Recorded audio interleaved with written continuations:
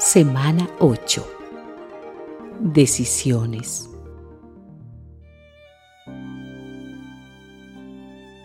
Hoy pongo a los cielos y a la tierra por testigos contra ustedes, de que he puesto ante ustedes la vida y la muerte, la bendición y la maldición. Escoge pues la vida, para que tú y tu descendencia vivan. Deuteronomio 30:19. Todo el tiempo estamos tomando decisiones. Cuando nos levantamos por la mañana, decidimos salir de la cama, aunque no nos guste despertarnos tan temprano. Luego, elegimos la ropa que nos pondremos, si tomamos o no el desayuno, qué cosas llevaremos ese día. Cuando vamos al restaurante, decidimos qué platillo le pediremos al camarero. Al navegar por internet, elegimos qué sitios visitar, con qué amigos conectarnos, y así durante el resto del día.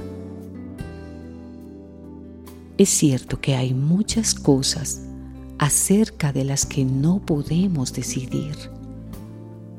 Por ejemplo, por más que deseemos la lluvia, no vendrá porque decidamos que llueva. Tampoco podemos decidir lo que pensarán los demás, porque si bien es posible imponer que las personas actúen de una manera determinada, es muy difícil lograr que cambien sus pensamientos. Enfoquemos nuestra energía en aquellas decisiones que están en nuestras manos. ¿Qué clase de persona queremos ser? ¿Qué palabras salen de nuestra boca? ¿Cuáles son nuestros principios y valores? ¿De qué manera tratamos a los demás?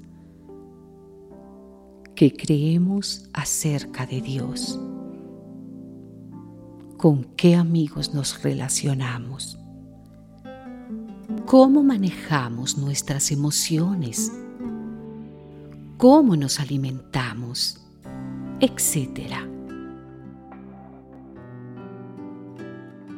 El peligro de no tomar decisiones en esas cosas tan importantes es que podemos terminar haciendo lo que otros nos indiquen o lo que nos guste según nuestro estado de ánimo.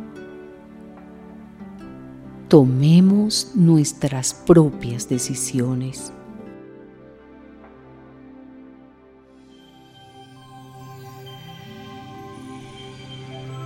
Reto de la semana. Escribe las decisiones que debes tomar y pide a Dios que te dé sabiduría para hacerlo.